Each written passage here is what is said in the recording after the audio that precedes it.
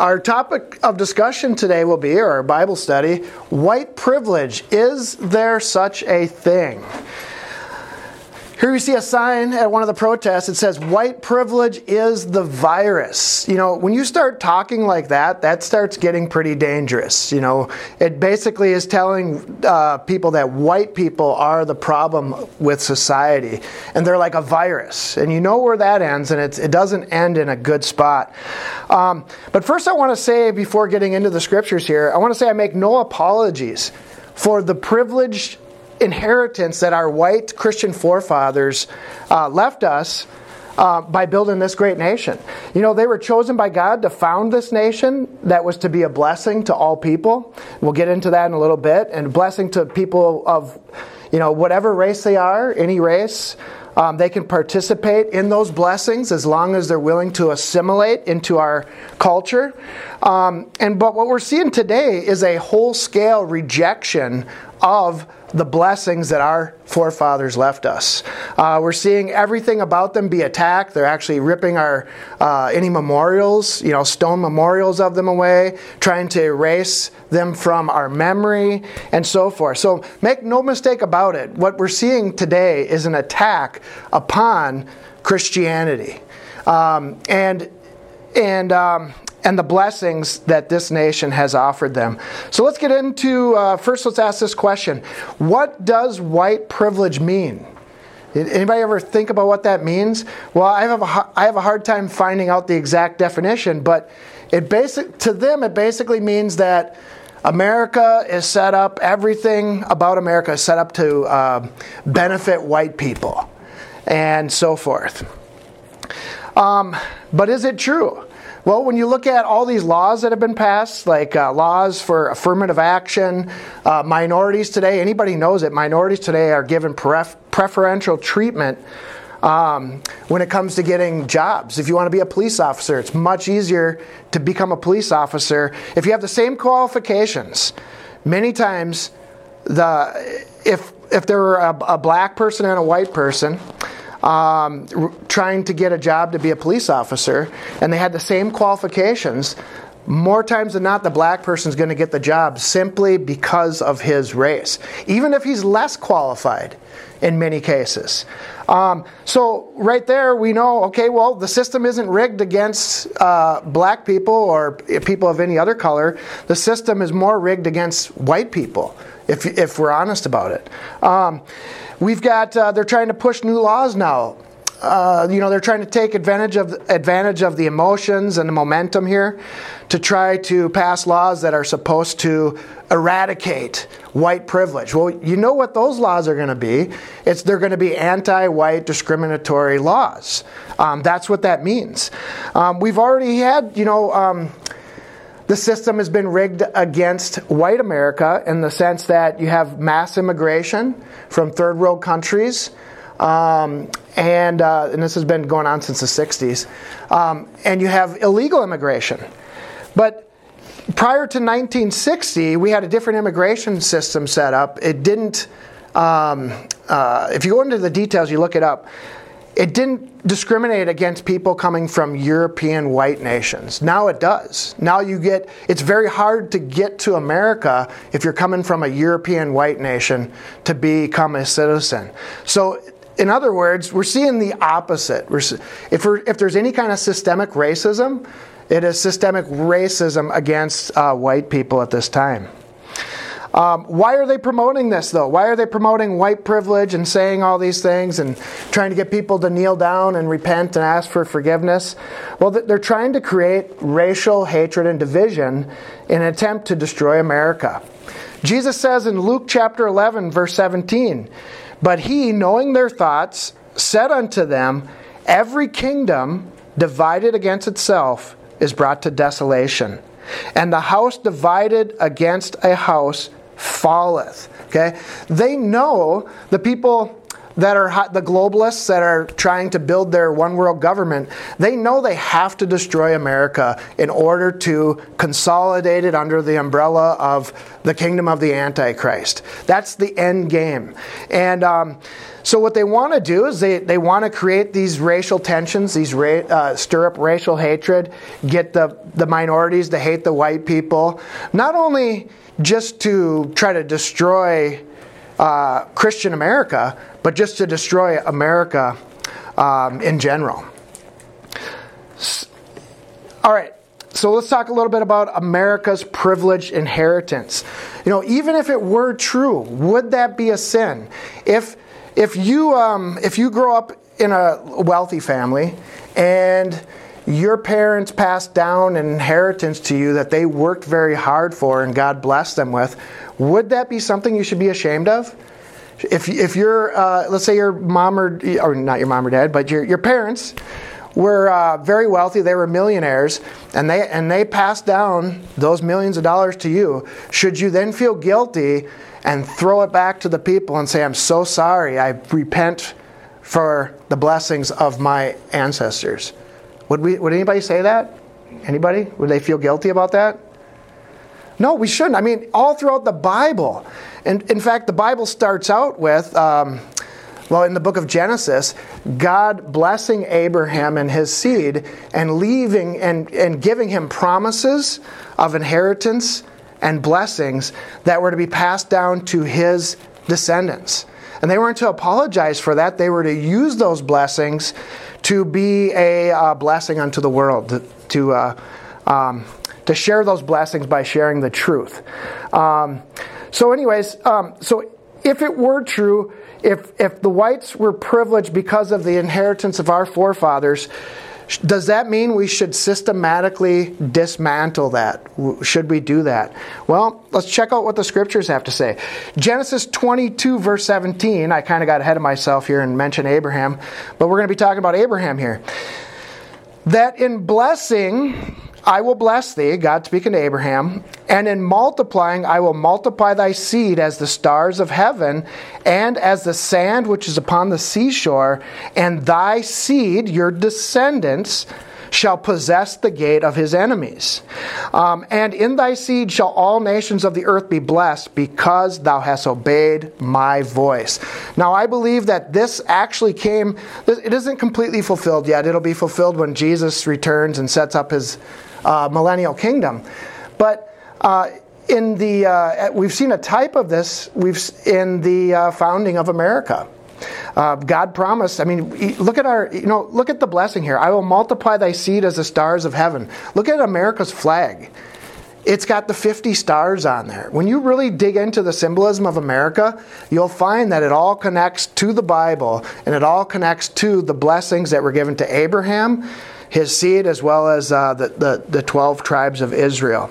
So, and in thy seed, I don't know if I read this, but I'll read it again. And in thy seed shall the nations of the earth be blessed, because thou hast obeyed my voice. Okay? Much of the world has been blessed because of America. Think about all the missionaries that we've sent around the world. Think of all the financial aid that we've given to other countries to try to help them out of poverty. And you think about all the times we've come to certain nations' rescue to try to free them from some kind of an evil dictatorship or some kind of oppression. Standing up against fascism, communism, you name it. Just think about what this world would look like if America wasn't here today. I mean, this would be a totally different place. And that could be in the future. America may no longer exist as it does now, and we're going to see something totally different, and it's not going to be good. But anyways, I'm going to go over to Romans chapter 9. We're going to continue on with this. So anyways, why I read that is Abraham's seed, his descendants, they were to be privileged. They were to be privileged in the sense that God was going to give them power over their enemies. He was going to give them great, I didn't go into all this, but he would give them great wealth, great military might, and all these types of things that they were not to apologize for. There's no such thing in God's kingdom as, look, anybody know that word that we always hear? Equality. Okay, God has a kingdom. It would be like me saying, God, I'm not really happy with my position down here on earth. I want to be one of the archangels. Why can't I? Why did you make me, an American? I want to be an archangel. I mean, that's, we'll get into that in a little bit, but a lot of the confusion and the turmoil that we see in the world today is that people don't want to be what God made them to be. Boys don't want to be boys. They want to be girls these days. Girls don't want to be girls. They want to be a boy. And you name it. It could go on and on. Never should apologize. Verse 3 of Romans chapter 9. I'm going to skip over to Romans chapter 9.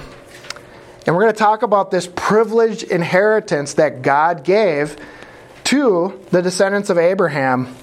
That ultimately, it's not the object of this study, but ultimately came through the descendants that founded America today. Romans chapter 9 verse 3 says, "For I could," Paul speaking, "wish that myself were accursed from Christ for my brethren, my kinsmen according to the flesh." Okay? Paul really loved his people. And nothing wrong with that. Nothing wrong with loving your people. "Who are Israelites, to whom pertaineth the adoption." Now check this out. These are all privileges here. "To whom pertaineth the adoption and the glory and the covenants and the giving of the law and the service of God and the promises." Now underline all those things. Those were things that were given to Abraham's descendants. Now I'm not talking, a lot of people get this mixed up with the Israeli nation over in Palestine today. That is another topic for another time. But there are some true Judah there, but there are also a lot of false Judah there. Right now, they do not possess the inheritance, the blessings, and the birthrights.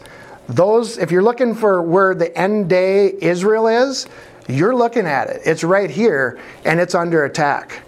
And when I said this earlier on Facebook, I said, when you understand that the forefathers of America were the actual descendants of the 10 lost tribes of Israel, and if you understand that, you'll understand what's going on in the world today. There's a war against those people, and we can say it is left. There is a left-right paradigm here, but it's really the inheritors themselves turning on their inheritance along with the other people.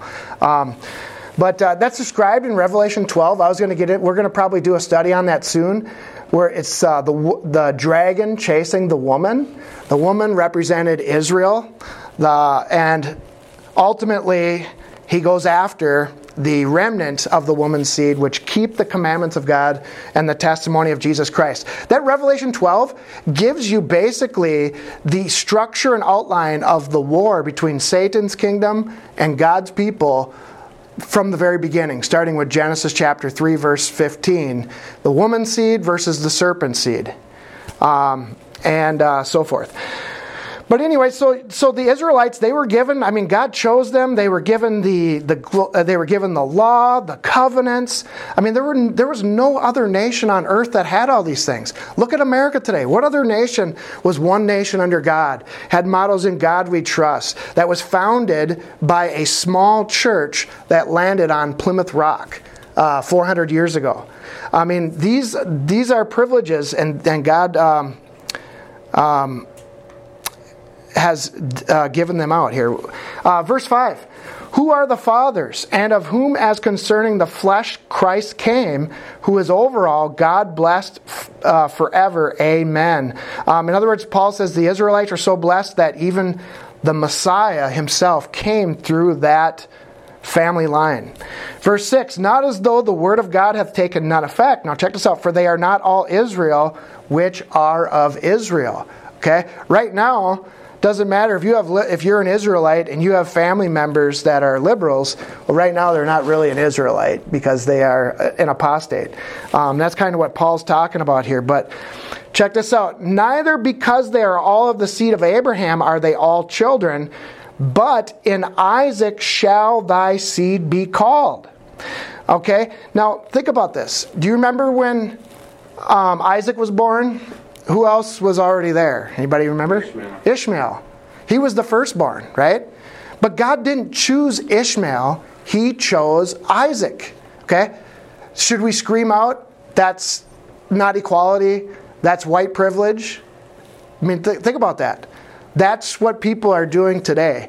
They hate everything about our founding, not just because it's Christian, but because of the people that had that. They're jealous of that blessing and that inheritance, and they want to take the kingdom by force, by different means.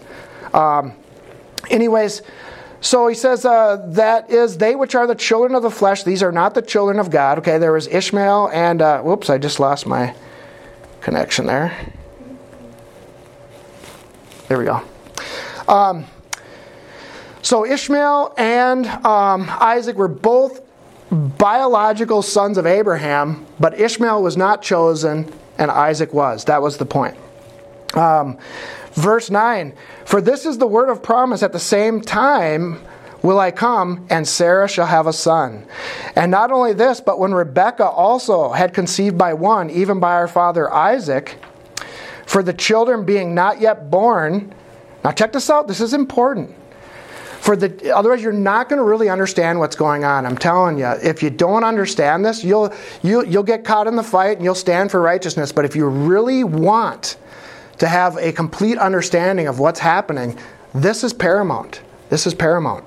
For the children being not yet born, neither have done any good or evil, that, now check this out, that the purpose of God, according to election, might stand. Not of works, but of him that calleth. Okay? In other words, God chooses some people and not others. He has an elect. He has a chosen nation. And why? What is that for? Is it for our glory? Is it so we could say, well, I'm an Israelite, everybody else, you just follow what I say? No, it's not for that reason at all. It's to give him glory. Now, if you go back to the Mayflower and you see the Mayflower Compact, they came over here for the express purpose of the glory of God and to advance the gospel of Jesus Christ. It wasn't to advance their mighty race or their mighty people, but they were chosen because of God's purposes. All right, and it was said, the elder shall serve the younger. As it is written, Jacob I loved, but Esau have I hated. But that's not fair, God. That's not equal. How could God love Jacob and hate Esau even before they were born? Even before they were born. You think about that. There were curses put upon various peoples. There was the curse that was put upon Ham. There are what do you call those? Generational curses that are put upon people that people don't realize. You don't talk about that because why? It doesn't fit into the paradigm of equality. We're all the same. There's no difference between anybody and so forth. Now, I will say this while I'm there. In Christ, all nations, all races are able to partake of the salvation of Christ. But when you look at the prophecies in the book of Isaiah, Ezekiel, we're going to get to that here too. I better go fast so we can get to it. Israel as a nation is never done away with. It's not replaced. It's not done away with. They still make up the center of God's kingdom. Now, all those people can be joined into that kingdom by faith in Christ, but it doesn't replace the promises and the blessings that were given to Abraham according to blood lineage and descendants. Okay? So he says, as it is written, Jacob I have loved, Esau have I hated. What shall we say then? Is there unrighteousness with God? God forbid. In other words, is it unrighteous for God to say, I love Jacob but hated Esau? Is it unrighteous for God to have used white Europeans? Now I say that and people just, when I say that, I know I can just feel people tensing up. You can't say that. Well, I'm going to say it. Is it just as it wasn't a sin, or just as we don't want to challenge God for choosing white Europeans, Christians, to come here and found this nation? Because what we're seeing again today is an attack upon the very foundation of our nation. This doesn't end until we repent and bow our knee and say we apologize for our Christian ancestors that built this nation. They were evil, they didn't do it right, and so forth. Mark my words, it will not stop until it comes to that, and it won't stop after that. Okay, it won't stop after that. We saw with we talked about it earlier with Mayor Frey. Is that how you say his name? Frey, liberal mayor. We saw him many times on his knee, with the protesters. But today, he was before a big group of protesters not long ago, and he was asked if he would dismantle the police. And he said he was not for dismantling the police, but he was for a total revamp and a total eradication of white supremacy or white systemic racism. But they didn't like that. That wasn't enough. They wanted him to say, I want to totally get rid of the police. And it almost looked like they were about to, the mob was about to attack him. It was not good. They were chanting, shame, shame, shame. People getting up in his face as he was walking out. There's an example. If you want to give ground and start apologizing for things that are biblical, God will bring shame upon you. I can guarantee that. In fact, there's a scripture in the Bible, and I can't remember where it was. I think it was given to Jeremiah the prophet. He said, I've given you the truth. I want you to speak it. But if you back down just one little bit, I'm going to make you, I'm going to shame you in front of everybody, and you will look like an idiot, a fool. That's what he said to Jeremiah. So when it comes to the truth, I take that seriously. I will never back down on what biblical truth says. I don't care who it offends. I don't care if it makes somebody cry. I don't care if it makes somebody shriek. I could care less. Because you know what God said about Jeremiah? He said, I've made your forehead stronger than their forehead. I've made your head stronger than theirs. And we should all have that attitude. Obviously, we want to present the truth in love. But when it comes down to these very serious things, these are issues that our forefathers, recent forefathers, have compromised on. They started apologizing for these things. And where does it lead us? It leads us to the situation we are in right now here today, where we have the enemy surrounding us, and now they're demanding our submission, complete submission. You cannot make peace with Satan, and you can't sugarcoat things and expect that to work. Sugarcoating and all that does is we've been putting Band-Aids on these problems we've been having in America for some time now, rather than standing up for the truth. And if somebody doesn't like the truth, well, they can take that up with God, not us. All right. All right. For he saith unto Moses, I will have mercy upon whom I will have mercy. I will have compassion on whom I will have compassion. Now, I'm not going to get, I'm kind of getting a little bit of a rant here, but I'm not going to get into this today. I'm actually going to do a whole study on it, maybe next week, we'll see, on the issue of slavery. A lot of people think that America's original sin was slavery, and nobody's going to deny that there were probably some really bad things that had happened. But when you look throughout I challenge anybody to find in the Bible where the institution of slavery itself is condemned as a sin or it's unbiblical. Slavery was actually regulated in the Bible. Again, I'm not going to go into it. I'm not going to touch on that topic too much here today. But the point is I will say this, a lot of people, even Joseph, an Israelite, right? He was sold into slavery by his brothers, and lots of bad things happened to him. But you know what he did? He made the best of it. He didn't complain and say the Egyptian privilege or something like that. He served the Egyptians well, and what did the Egyptians do? They loved him, and the Egyptian Pharaoh ended up making him second in command of Egypt. So the point is God has a plan, right? And this is what Paul's saying. I will have compassion on whom I will have compassion. I will have mercy upon whom I will have mercy. God sometimes puts people through trials and tribulations to bring them into a better spot. It's whether or not we're going to choose to accept that, or we're going to blame God and say, it's not equal, it's not equality. It's never been equal. There's never been equality. In fact, I'm going to talk about it in a little bit. Satan's big thing is getting people to want to think everything should be equal. You should always have the greatest thing, right? And I'm getting ahead of myself because God's going to get it. I got some verses that will let God say it, but anyways. So we cannot question God's choosing of election. Just the very definition elect in itself, it's in the Bible, it's all over the place. To tells you that God is favoring one people over another for His glory. Not for those people's glory, but for His glory.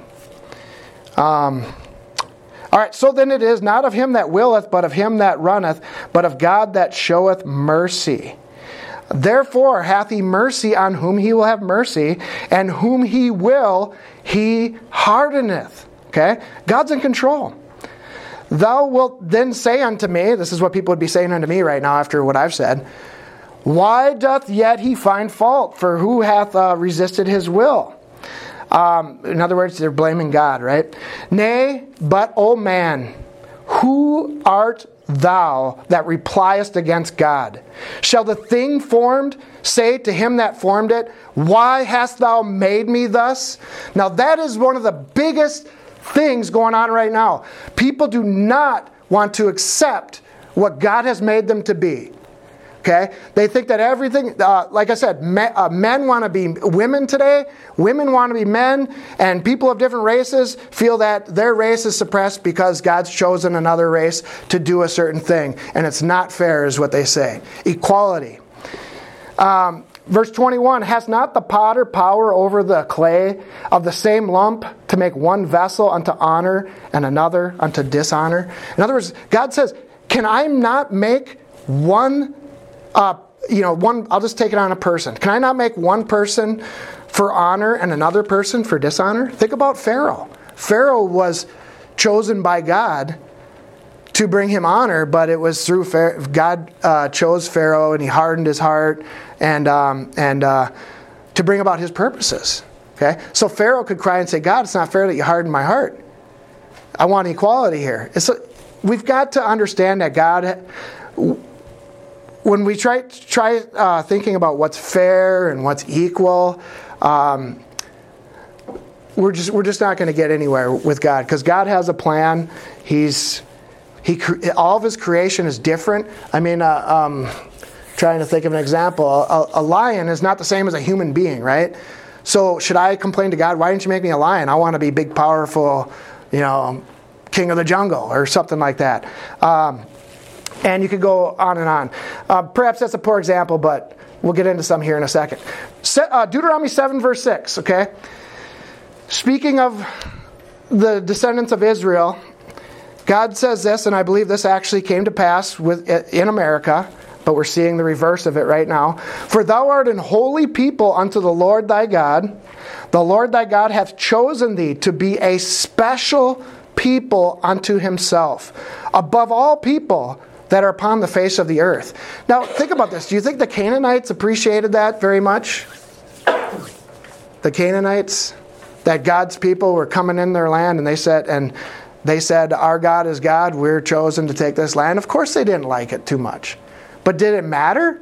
Were the Israelites supposed to care about that? When you look at the conquest of the land of Canaan, God said, I don't want you to spare, I don't even want you to show mercy unto them. Okay? That was up to God. I mean, but human reasoning today, we'd say that's not equal. That's terrible. We won't do that. Okay, well,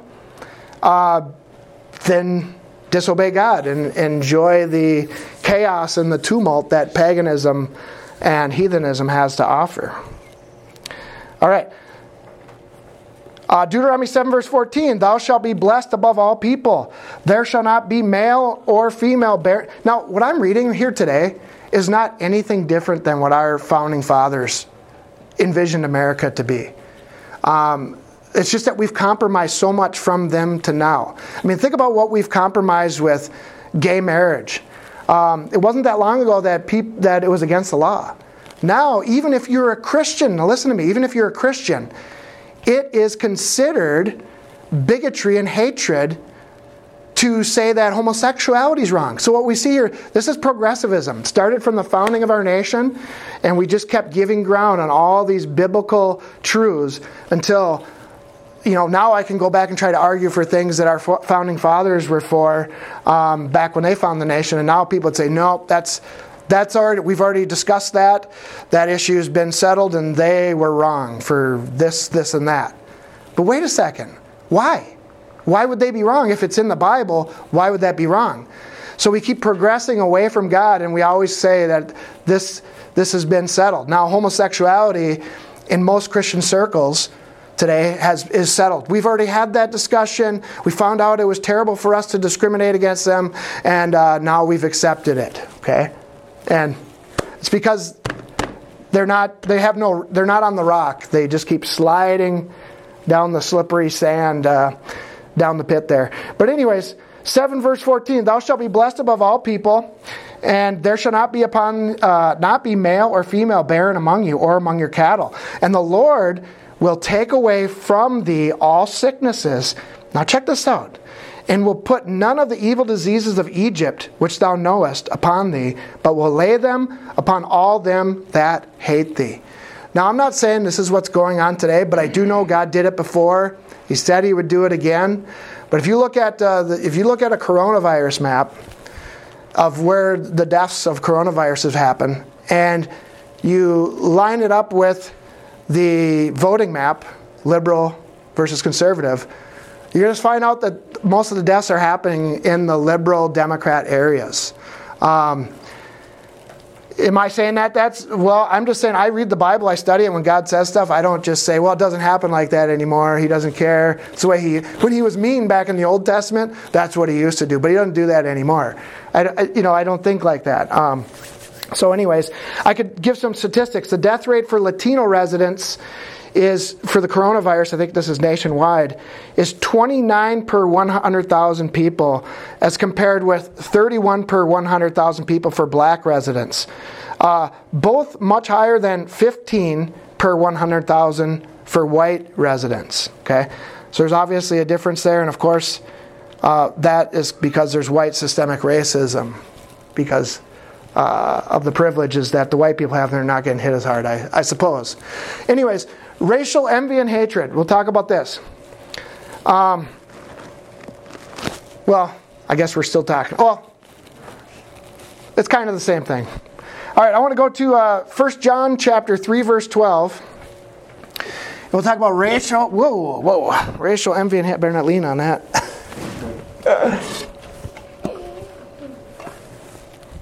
All right.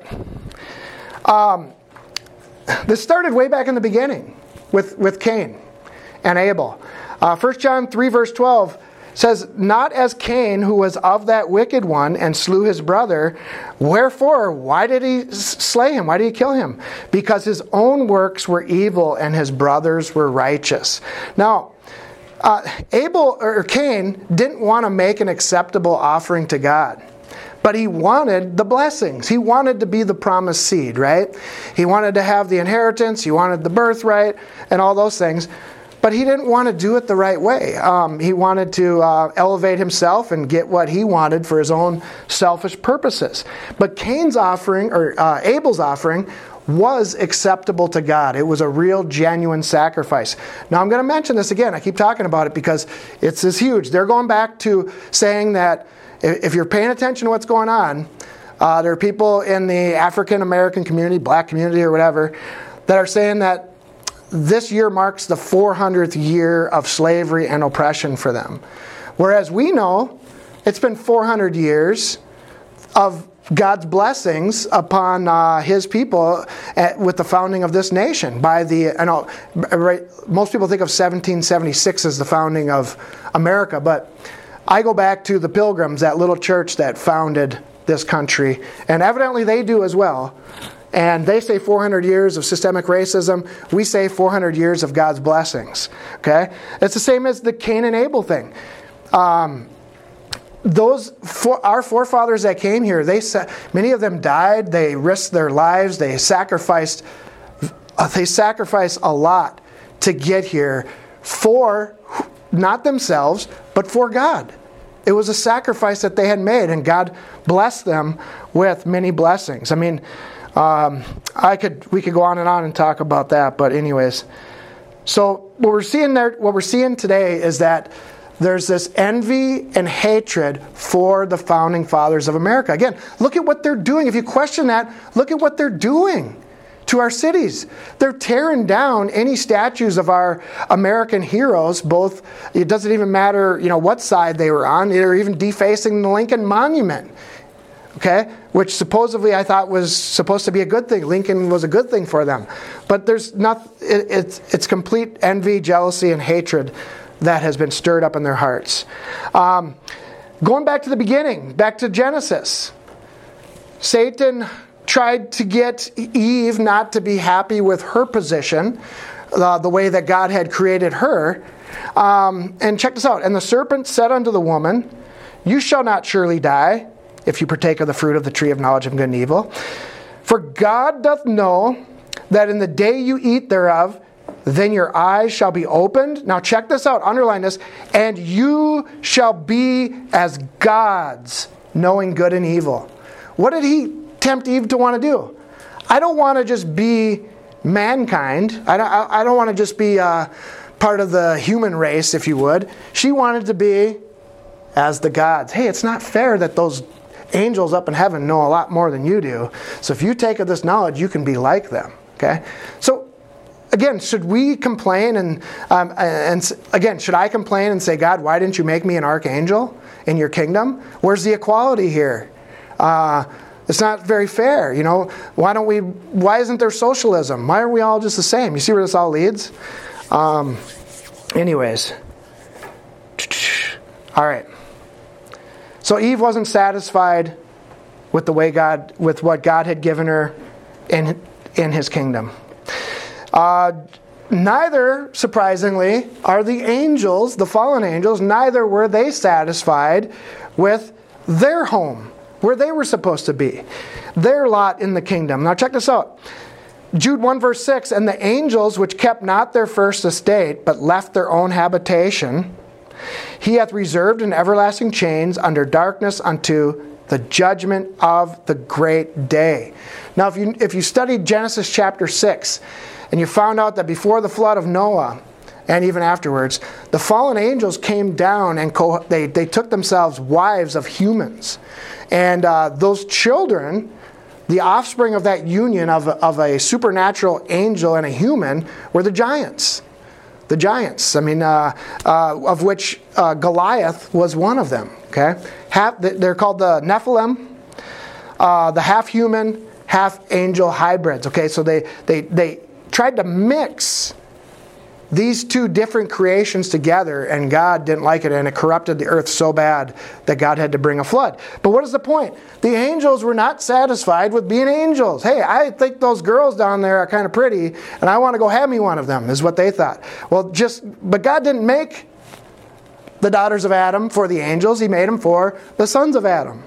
But they weren't happy with that. So what we see here, this overlying theme, is people are not satisfied with what God has created them for.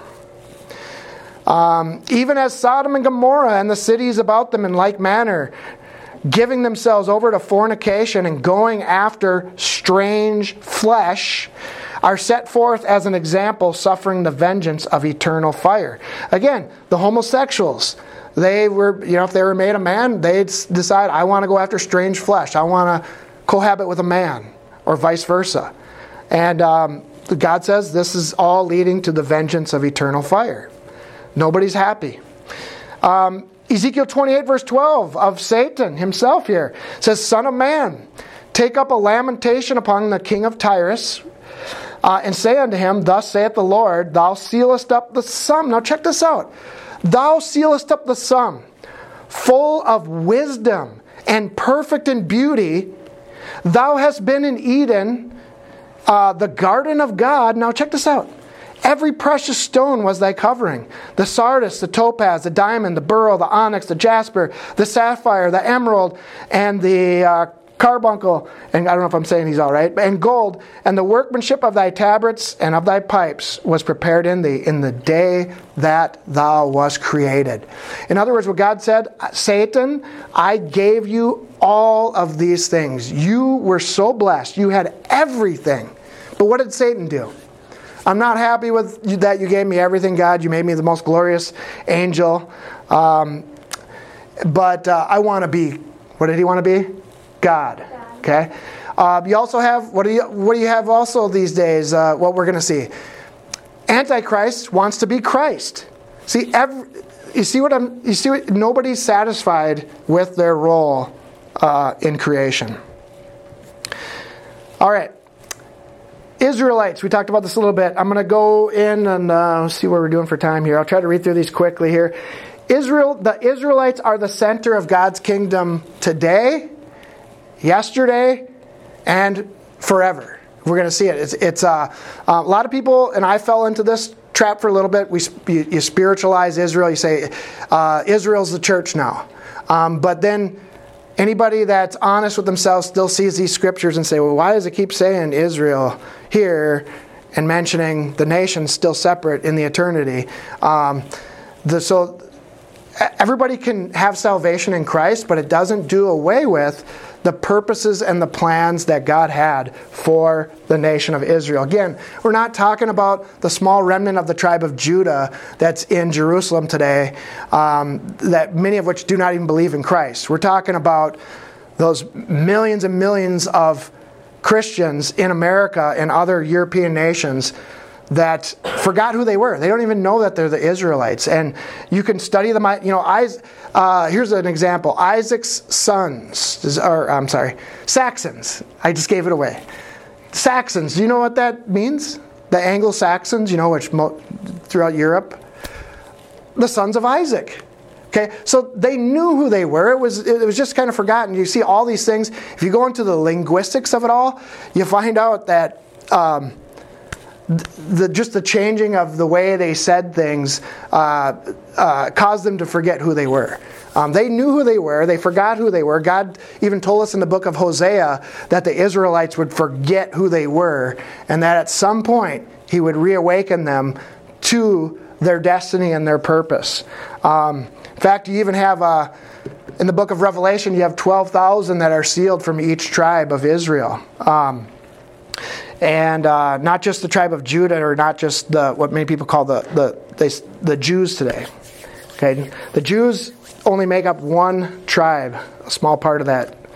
All right, so anyways, Deuteronomy 28 verse 1, and it shall come to pass, if thou shalt hearken diligently unto the voice of the Lord thy God, to observe and to do all His commandments which I command thee this day, that the Lord thy God will set thee on high above all nations of the earth. Did you know that George Washington actually, he was inaugurated twice. We hear about one of the places he had, I can't remember, one time he placed his hand on the open Bible to another chapter, but the other inauguration, he opened up to Deuteronomy 28. And it was all about the blessings and cursings that would come upon the nation of Israel. Blessings if they obeyed God's commandments, and cursings or curses if they disobeyed. And if you read through this chapter, I'm not going to go through, I'm just going to highlight a few verses. If you read through this chapter, that from beginning to end, and you just realize this is talking about America, you will see exactly what is happening to our country, in detail. But anyways, he says, I will set did I read this verse? And it shall come to pass, if thou shalt hearken diligently unto the voice of the Lord thy God, to observe and to do all His commandments which I command thee this day, that the Lord thy God will set thee on high above all nations of the earth. Well, we don't like any talk of American exceptionalism. And you hear the liberals rip on that, because it suggests that your nation is somehow more superior or better than other nations. Well, that was the plan, yes. Deuteronomy 28 verse 9, the Lord shall establish thee, I'm skipping down here, an holy people, separate, holy means separate, a separate people unto Himself, as He has sworn unto thee, if thou shalt keep the commandments of the Lord thy God and walk in His ways. And all people of the earth shall see that thou art called by the name of the Lord, and they shall be afraid of thee. Okay? So we shouldn't apologize for that. We should never apologize for being a separate and a holy people set aside for God's purposes. Verse 13, and the Lord shall make thee the head and not the tail, and thou shalt be above only, and thou shalt not be beneath. Okay, you're not supposed to be getting on your knees, is what God's saying, before other peoples. If that thou hearken unto the commandments of the Lord thy God, which I command thee this day to observe and to do them. Okay? Skipping on down to verse 32. So God said, if you keep my commandments, that's what's going to happen. You're going to be a superpower nation. Nobody's going to mess with you. You will be powerful, rich, that make America great again. You'll be great. But if you don't obey my commandments, this is part of that. Thy sons and thy daughters shall be given unto another people, and thine eyes shall look, and shall fail with longing for them all day long, and there shall be no might in thine hand. Think of how many parents today have lost their children to the rap, hip-hop culture today that has totally brainwashed their minds, and to get them to think heathen thoughts rather than godly thoughts. It's happening. It's happening before our very eyes. Verse 33, he says, the fruit of thy land and all thy labors shall a people, which thou knowest not, eat up, and thou shalt be oppressed and crushed always. So that thou shalt be mad for the sight of thine eyes, which thou shalt see. Okay, so when we look at Minneapolis today, we look at all the other cities, what do you think most Christian conservatives are doing right now, or even Americans? We're mad. We're very angry. How can we let this happen? Well, we've let it happen. Okay? We've let it happen by disobeying His commandments. As a nation, we've allowed abortion, gay marriage, and I could go on and on. Anyways. Skip it on down to verse 43. The stranger that is within thee, okay, the non-Israelite that is within thee shall get up above thee very high, and thou shalt come down very low. We're seeing that happen today. They're trying to get us to do it as well. Bow the knee, right? Bow the knee. I apologize for everything that God has blessed our nation with. We're so terrible to have done all these horrible things. All right. Now I'm going to quickly read through these verses and we'll close it up. About about the children of this chapter here is proof that God has not done away with. Even Paul says it in the New Testament. He said, "Has God done away with Israel? Has He forgotten about them?" He says, "God forbid." Okay, God forbid. He has not forgot about them. But these verses here speak of the time of the millennial age, when Jesus returns, as well as, I think it even projects out further into the New Jerusalem, New Heavenly Jerusalem. Now check this out.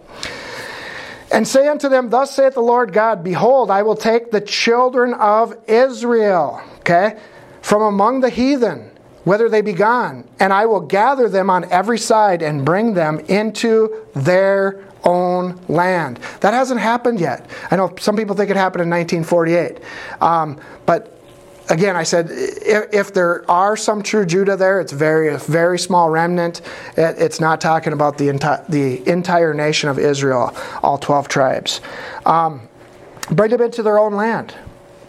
And I will make them one nation in the land upon the mountains of Israel, and one king shall be king to them all, and they shall be no more two nations, neither shall they be divided into two kingdoms anymore at all. Okay, I'm not going to go into that. Again, I keep saying that, but we're not going to go into that today. The split of the northern kingdom of Israel and the southern kingdom of Judah. They had a civil war and they never reunited. But most people only know about Judah and they forgot about Israel. And that's part of the plan. But this is the future prophecy concerning them. Neither shall they defile themselves any more with their idols, nor their detestable things, nor of any of their transgressions, but I will save them out of their dwelling places, wherein they have sinned, and I will cleanse them.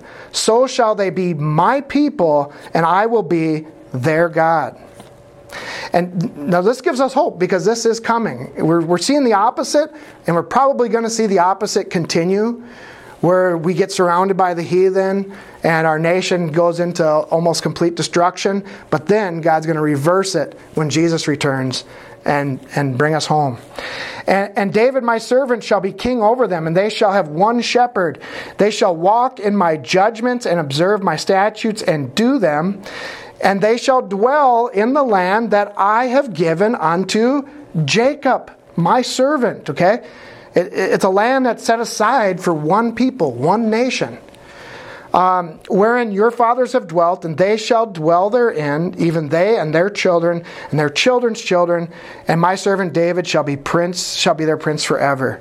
Moreover, I will make a covenant of peace with them, and it shall be an everlasting covenant to them. And I will place them and multiply them, and I will set my sanctuary in the midst of them forevermore. My tabernacle shall also be with them, yea, and I will be their God, and they shall be my people. Now check this out. And the heathen shall know that I, the Lord, do sanctify Israel, when my sanctuary shall be in the midst of them forevermore. Okay, that doesn't happen. This isn't going to happen by bowing a knee and apologizing for all of the blessings that God has given you and for the purposes that God has chosen you for. God's going to reverse this the other way around. They want us, the heathen want us to bow down before them, but guess what's going to happen in the end? Every knee is going to bow before Christ, and things will be set right. And God says the heathen are going to know. These non-Israelite nations are going to know that I've chosen Israel and I sanctified them for this purpose, though they've rejected that purpose and have blamed us for all their problems. All right, questions or comments? I sometimes struggle with this in our nation today. Obviously, I do believe it's God's nation, God's people are here. But if half of the nation is a bunch of heathens and don't believe in God, and in fact, even hate God and all of His blessings, I just always struggle with how does God punish a nation where it's probably not half, but a certain amount of the people within the nation aren't doing that, and they are not sinning in that way, and you know what I mean? It's like, well, here's, I mentioned it earlier. You have a lot of Trump supporters, conservatives, but among even that group, very few of those really actually study the Word of God on a regular basis. So it isn't whether or not we support Trump, which we should. I love him. I think he's chosen by God to do what he's doing. But if we really want this stuff to stop, it's got to be a turning back to the Word of God, not just a political movement, not just let's advance conservatism, let's just advance. It's got to come from obedience to His Word. I just don't see that happening. I know a lot of people just don't take the time to study. Right. Do you believe that then God just kind of isolate and protect and people that are actually getting back into the Word when this country starts to fall apart even more? And I do. It talks about in Revelation 12, and I don't know all the details about it, but it talks about when the dragon's chasing the woman, when he's trying to destroy Israel as a nation. He chases after. It says that she goes into the wilderness, and she has a place where a place of protection away from the dragon for that time. So I don't know if that's a literal place or not, but I think even right now in the areas where a lot of us live now are somewhat protected from what's going on. But I do believe if it gets really bad, that God will protect the remnant. We do know the two witnesses will be here at some point. And man, if you read about some of the things that they'll do, they're not going to be very nice guys. I mean, they're going to be bringing fire down from heaven, burning up some people, and bringing plagues as often as God says. I'm going to give them power to bring plagues upon the earth as often as they will. So I mean, if people aren't used to, they're not going to look like Christians. Those two witnesses are not going to look like Christians, right? The world's going to think they're the Antichrist. Okay, just like when I'm teaching kind of strong at times, I've been accused. That's not very Christian-like. Okay, we've been so brainwashed to the point where we don't. In fact, yesterday I was looking. I'm kind of getting off on a ramble here, but yesterday I was like, okay, I'm just going to try to be really positive for a day here. I'm going to find a real positive Bible verse, a real uplifting Bible verse, and post it. And I'm going through the Psalms, and I'm reading all these Psalms, and it's like there's a lot of positive stuff there, but there's a lot more. This is a struggle that they're in. Every psalm is written from, you're in a battle, you're in a struggle, and they're praying for the destruction of the enemy, and the heathen and stuff like that. And I just came to the conclusion that, because we are in a war right now, most of the Bible is aggressive. Most of it is not positive. Most of it's, either a prophet boldly proclaiming the truth, or some other kind of a lament or something like that. But I mean, yeah, we have the hope of New Jerusalem and things like that. But it's just when you do that though. When you try to find the positive verses, you realize the churches today, they must struggle really hard, because that's why they only have like a cherry-picked few that you hear all the time.